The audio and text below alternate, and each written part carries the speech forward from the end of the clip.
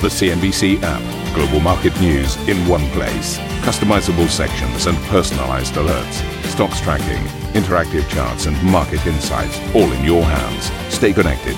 Stay informed. Download the CNBC app today. Very warm welcome to this Wednesday edition of Squawk Box. In your headlines, President Trump triggers a sell-off on Wall Street by cancelling stimulus negotiations until after the election, with Bridgewater founder Ray Dalio telling CNBC it's a damaging move for the U.S. economy. Those who are not going to get the money are going to be, it's going to be a lot of stress. So it's certainly not a good thing. Jay Powell was right with his comments. The president tells lawmakers to focus on Amy Coney Barrett's Supreme Court nomination while vowing to take part in next week's presidential debate as rival Joe Biden raises concerns the president may still be infectious. Elsewhere, we've got the IMF Managing Director, Kristalina Georgieva, telling CNBC it will be a long ascent to a pre-crisis level, but says the fund plans to upgrade its global GDP forecast. It is less dire, but dire nonetheless. And the reasons are two. One, very effective central bank action, massive liquidity injection, positive spillover for some emerging markets that were able to return to borrow. And crude prices turn negative on stimulus concerns, but supply worries persist amid an extended strike in Norway, whilst Hurricane Delta threatens to close platforms in the Gulf of Mexico.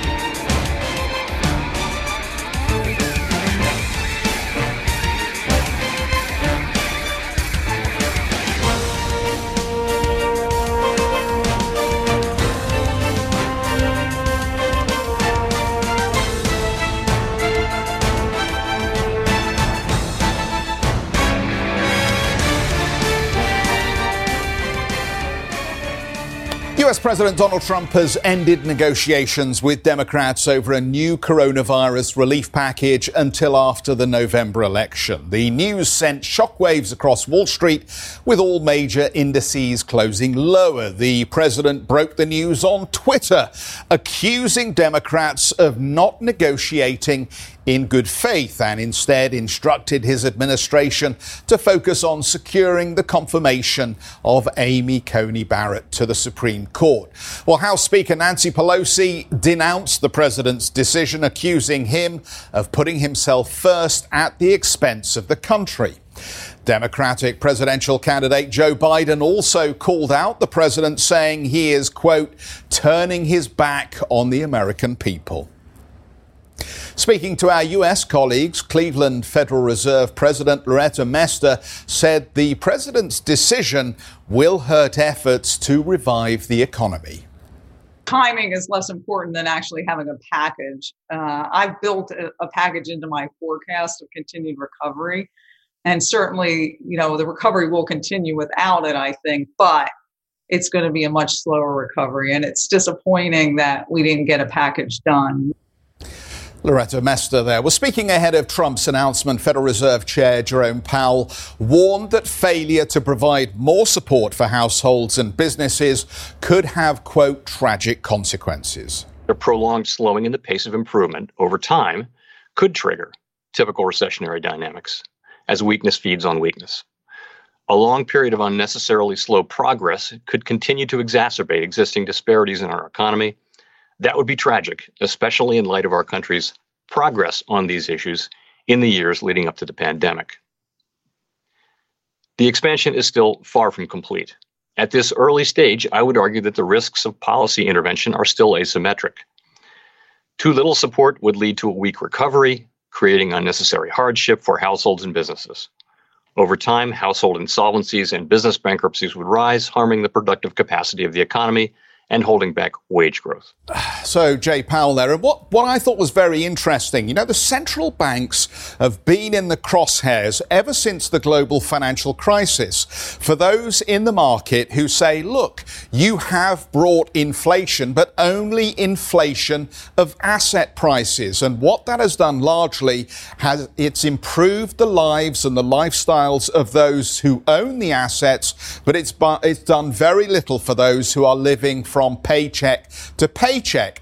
And Jay Powell very purposefully used his opportunity to speak about the stimulus to say this is only going to increase inequality. And very interesting that he chose to focus on that at a time when the central banks themselves have been directly in fire over what many say has been monetary policy that has only deepened that well of inequality. But as you would imagine, Jay Powell not alone, Loretta Mester making comments, and we've seen central banks as well, this side of the Atlantic, also arguing that it's not down to monetary policy now, it's down to governments to get on with more fiscal stimulus at this point and hang the debt consequences. Well, the market, as you can see here, took it fairly negatively in the United States. There is this sense that economic momentum is slowing down. You saw that in the job hirings numbers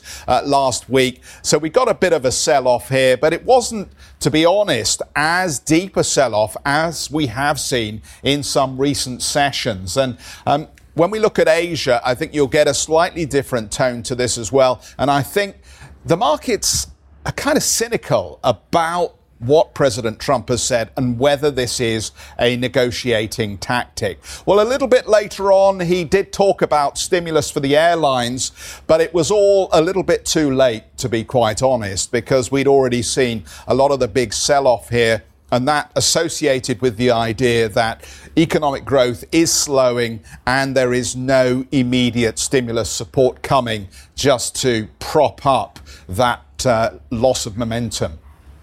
So what have we got here? We've got Jay Powell then saying, we want stimulus. You've got Donald Trump saying the stimulus talks are off, dead as a dodo at this point. The Treasury market also reacted to the news flow here. And we have seen a bit of a trend as the market has begun to conjure with the idea of a Democratic victory that we get a steepening in the yield curve. What we saw yesterday, though, I think immediately after Donald Trump made his Twitter announcement, was an unwinding of the steepest bond market sell-off in a month. The 10-year Treasury ultimately slipping back to 0.74% here. But just keep your eye on the bond market. I know there are those out there who say, look, there's no information because the Fed's in there, because other central banks are in the debt markets at the moment. Inevitably, that distorts the information you get from the Treasury market. But never forget that this is a very deep market, a very big market, and ultimately there are some meaningful signals coming through, particularly as the market focuses on the idea that maybe into next year we do get some action around inflation numbers, if perhaps not on interest rates per se. Well, Bridgewater Associates founder Ray Dalio spoke to CNBC moments after President Trump called off stimulus talks with the Democrats. He was asked how Trump's intervention would impact the U.S. economic recovery. It's going to be a significant negative on the economy. That's, a lot of money, whatever it would have been, $2 trillion or whatever. And it's going to be a political issue. Those who are not going to get the money are going to be, it's going to be a lot of stress. So it's certainly not a good thing. Jay Powell was right with his comments. I agree with them. Right. Mr. Dalio, what does this mean for the U.S. election outcome? What is your thinking out there on that front, especially at a time when, the outcome really holds the key for a lot of the problems that the U.S. is facing internally, a lot of the internal conflicts on rising debt, rising social disorder, as well as a wealth gap? You've put your finger on it. We're now in a situation where there's a great deal of polarity. There's the left and the right, the rich and the poor. This exists in terms of fragmentation. There's a lot of fragmentation that are going on. And the election is going to be a big factor. It'll change taxes. It'll change spending. And so it's a reflection of the time. And even when we get past the election, there are going to be odds. It's so bad, I would say, that there are real questions as to how the election will go. There are not clear rules on voting. For example, the issue of absentee ballots. There are not clear rules as to how long it'll be that they should continue to count those and so on. It'll all be done by states. There is an environment right now where there's a great deal of internal conflict, and that is something that will enter into the election and also beyond the election. It carries through to how they deal with each other in terms of stacking the court, or how they're talking about having Puerto Rico and the Washington, D.C. be states because they would be democratic states. There is all of that going on. It's a bad environment.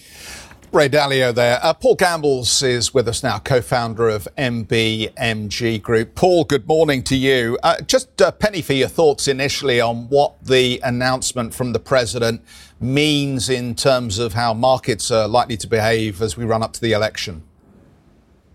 Well, look, I think you summed it up perfectly earlier, Jeff, in your introduction. So, we're pretty sure there's Trump, nothing to be really surprised about. This is a bog standard Donald Trump negotiating tactic. I think there's two things. He wants a stimulus package, but he wants it in a way that's going to be more favourable for his election campaign. And as a classic narcissist, I think he wants it to be the Donald Trump stimulus package and not have Nancy Pelosi's imprimatur on it. So, for one thing, I don't think that stimulus is dead. We still think, on balance, it's more likely than not that some stimulus package will happen between now and November the 3rd.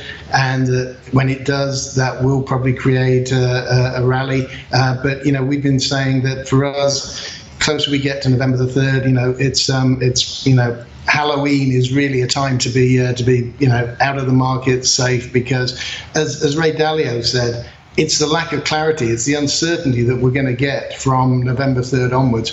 And, we're going to be more and more aware of that the closer that we get to polling day.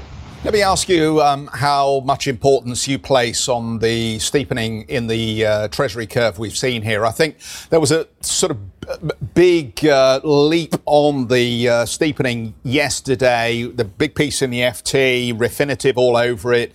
The fact that the 10s to 30s spread seems to be implying that we will get a pickup in inflation here, which obviously has consequences for lots of different asset classes. But do you believe in the signals the market's sending?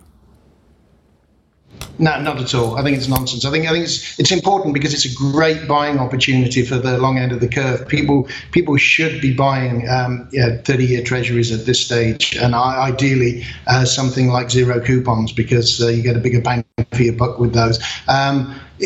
All the rationale that are being given for steepening, actually, they don't make any economic sense. They don't fit in with the financial system that we have. Jay Powell last night got a lot of sympathy for some of the things he said about, what a problem inequality is. But actually, he's one of the architects of it. And now he's saying, can somebody else bail him out of this? And he's still talking as though he controls the yield curve, as though he controls US interest rates. He doesn't. He's strapped in. He's a passenger. It's actually, it's economic data that are going to determine where yields go to. And the idea that we're going to get inflation, that we're going to get a steeper curve, that we're going to get higher rates, I think I can't see any way within the way the system actually does work that we're going to get that output. So, one of the two big buying opportunities that we've really got right now are long treasuries. Oh, come on, Paul. Look, good morning, my friend, by the way. Look, there's a sign behind you that says growing and protecting client assets since 1996. Well, a large amount of that time I've known you, and you've been bearish. And you've been wrong, Paul. So no matter what you've been saying, you've been concerned about this market. I've found loads of articles where you've come on our channel and you've said the market's going to crash. I got one from 2018 saying we could fall 40% plus. I think you've said more than that at times as well, Paul. You've been wrong for a very long time from being bearish on the market, haven't you? Well, I don't think so. I mean, if you look at the returns that we've generated during that time, then that would actually show we must be getting something right. But look, we've been making 2 points. One is that structurally, we're in a very expensive market. We're in the kind of market that once in a lifetime can crash by more than 50% and not recover because of the amount of private debt that's out there. That's been a backdrop for 10 to 15 years right now. It hasn't gone away. It's still there. It doesn't mean that it's going to happen tomorrow, but it means we're in that kind of a really susceptible vicinity, that kind of an area. The other thing is, from time to time, we've seen cyclical warnings. And actually, 2018 was a bad year for equity markets, particularly, the second half, which was when we called that. 2015, when we were alarmed, was a bad year for equity markets. 2012 was. 2008 was. So most of the time that we've seen cyclical dangers, we've actually got it right. And that's probably why the returns have actually been so good for the last 10 or 15 years, because we've been able to respond to that. We at the start of this year, we were very negative on equities, very positive on treasuries. That was actually a great place to be. Mm-hmm. But Paul, look, and this is a lovely debate. And look, don't get me wrong, I just pulled off my bookshelf Satyajit Das with his Banquet of Consequences. You Uber bears out there make very interesting cases, but you tweaked what I just said there. You said there was some cyclical cases for bear market moves and that you've been on the right side of those. That's not what you've been telling me for a long, long time. And to Jeffrey, you've been talking about the structural issues in the market. Don't get me wrong, I read Satyajit, I read all you Uber bears, and I get it, it's really compelling. But in terms of the investment case, there isn't a structural reason at the moment why you shouldn't buy equities, is there? Given the weight of money that just keeps getting thrown at it. Even Madame Lagarde talking about more liquidity in the last 24 hours. We've never said you shouldn't buy equities. What we've said is be cognizant of the risk, and the structural risk is that we face a depression because of the sheer level of private debt that's out there. That's been hanging around for 10, 15, 20 years. So we're not calling the timing on when those structural chickens come home to roost. But what we're saying is this is a really dangerous environment. It has been for a long time. And actually, we keep delaying the coming home to roost of those chickens by extraordinary measures that have been taken within the financial system to sort of extend and protect and delay the financial system having to deal with its debt burden. And that just makes it bigger and bigger all the time. We're not saying that can't happen again. We're saying that in the short term, we'd be really nervous about what happens in November because of the US election. So from a tactical point of view, that's a real worry. From a structural point of view, all the problems that have been underlying the global economy for the last 10, 15, 20 years, they're still there. Debt is at levels where it can do real damage and take many, many years, if not decades, to recover. That hasn't gone away. We're not saying that comes into play tomorrow, but we're saying it's, if you're doing risk management, you've got to be aware of the fact that we're in that environment. And therefore, we could get once in a lifetime crash. Paul, let's just circle back to where we started. You and I both then are a little sceptical that stimulus is permanently off the table. It will come back at some stage. It may be before the election. It may be after. If it is delivered and it's sizable, what do you want to own in those circumstances? Is it time just to continue to be overweight of the FANG stocks and those technology companies that represent growth, or do you go to value at that point? I think, you've got to look at the highest beta. The highest beta tends to be FANGs. We've got a big cloud on the horizon in terms of, whether the election result is an existential threat for FANGs or not, because whether some of them get broken up. But we're not thinking about holding them to election and past the election. So last week we started buying FANGs, tech, NASDAQ, S&P 500 because we thought that stimulus was coming and we thought that there was a little bit of value in those stocks now. But we want to be out of those well before Halloween. What we also bought is we've started buying gold mining stocks, and we're likely to hold those way beyond the election because we think they'd benefit from stimulus. We also think that they would benefit from the chaos of American presidential election 2020. Mr. Gambles, always a pleasure. Hope you enjoyed it this morning with Jeff and I. Paul Gambles, I've sent you an email, co-founder of MBMG Group, protecting and growing client money since 1996, he tells me there. Right, let us move on. Twitter and Facebook have taken action against social media posts by President Trump suggesting COVID-19 is similar to the flu. Twitter said the tweet spread is harmful and misleading information about the virus. Facebook took down the president's post. However, it had already been shared around 26,000 times, according to the company's data. And meanwhile, President Trump has said he is looking forward to the presidential debate, which is scheduled for October 15th in Miami. However, Miami's Republican Mayor Francis Suarez has asked the commander-in-chief to stay away from the city if he is not COVID-free. The president's Democratic opponent, Joe Biden, has said medical guidelines should decide whether or not the debate takes place. If he still has COVID, we shouldn't have a debate. In a debate, I think, by the way, I think we're going to have to follow very strict guidelines. Too many people have been infected, and it's a very serious problem.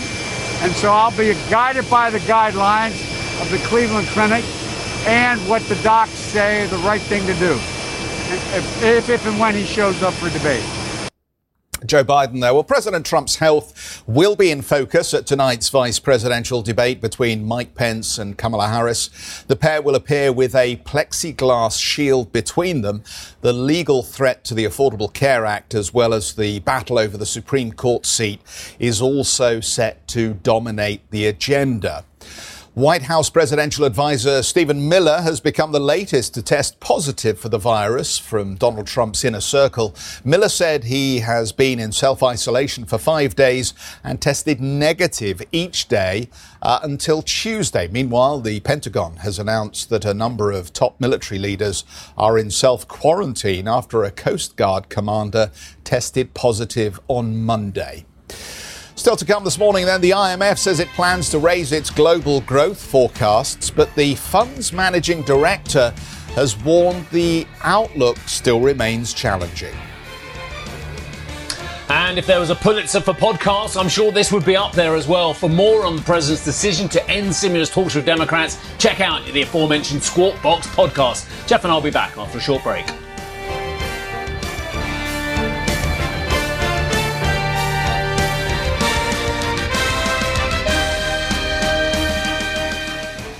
Ambition to me is about doing better. I think ambition creates a pathway. The best advice I can give to someone starting off a career is don't have a career, have lots of careers, try loads of different things. Talk to people and put your ambition out there. I don't feel that I've hit peak ambition because it's a learning journey. CNBC is where ambition meets opportunity. What does living ambitiously mean to you? Hear it from our CNBC anchors, reporters, and global business leaders on CNBC.com.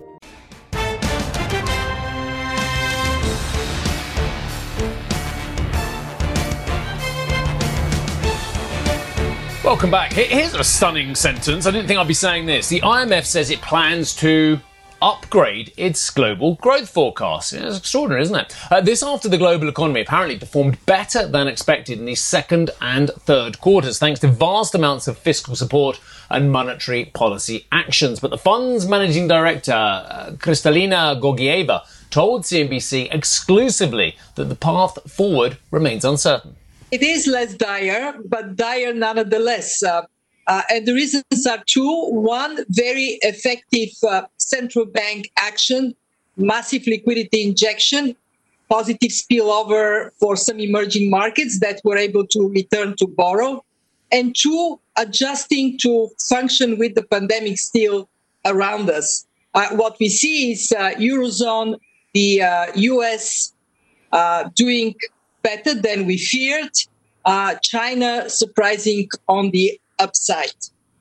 What about this concern about a second wave? It's happening in Europe. It's happening to some extent in the United States. If we do get a full-blown second wave of the virus, what does that do to the economic recovery?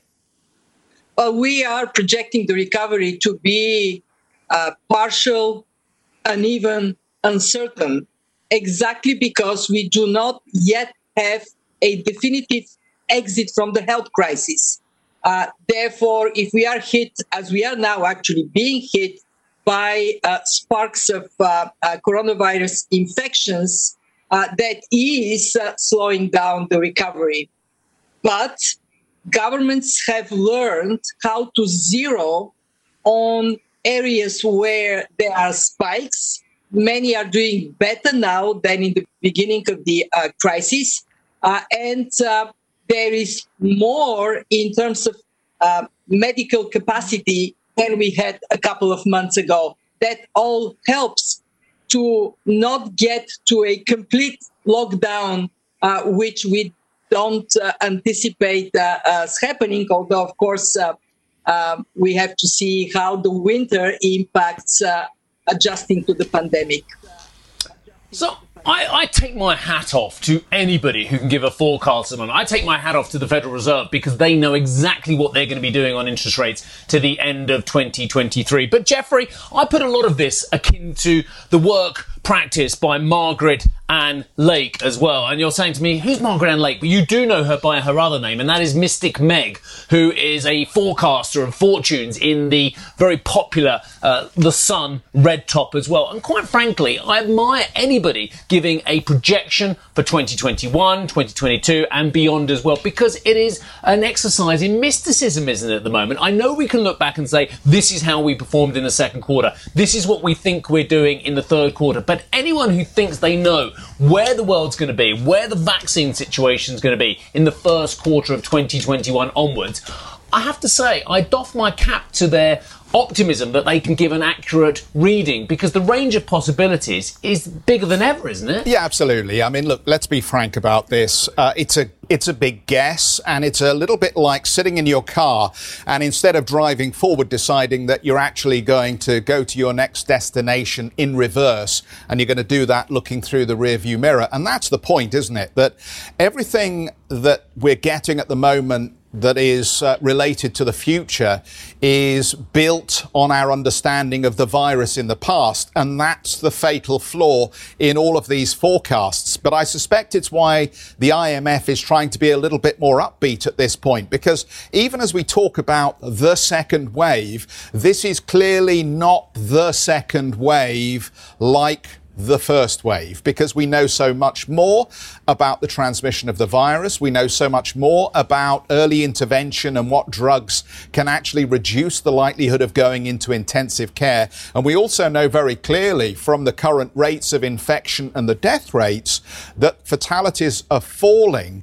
given the increase that we're seeing in infections. So I think it's perfectly understandable that the IMF should at this point be saying, well, based a little bit on the past, we now think that we can adjust our expectations for the future. But of course, we are just locked into these classical economic models that have been, well, I wouldn't say useless over the last 10 years, but quite frankly, have led us down all sorts of rabbit holes where you've now got the likes of Jay Powell, as we discussed earlier, flagging up inequality and the risks of rising inequality if governments don't step in with greater fiscal intervention. Jay Powell, look at what the central banks have achieved over the last 10 years since the global financial crisis. And I think you have the answer as to why we've seen some deepening in the levels of inequality. But hey, I'm pushing us off in a whole new direction, Steve.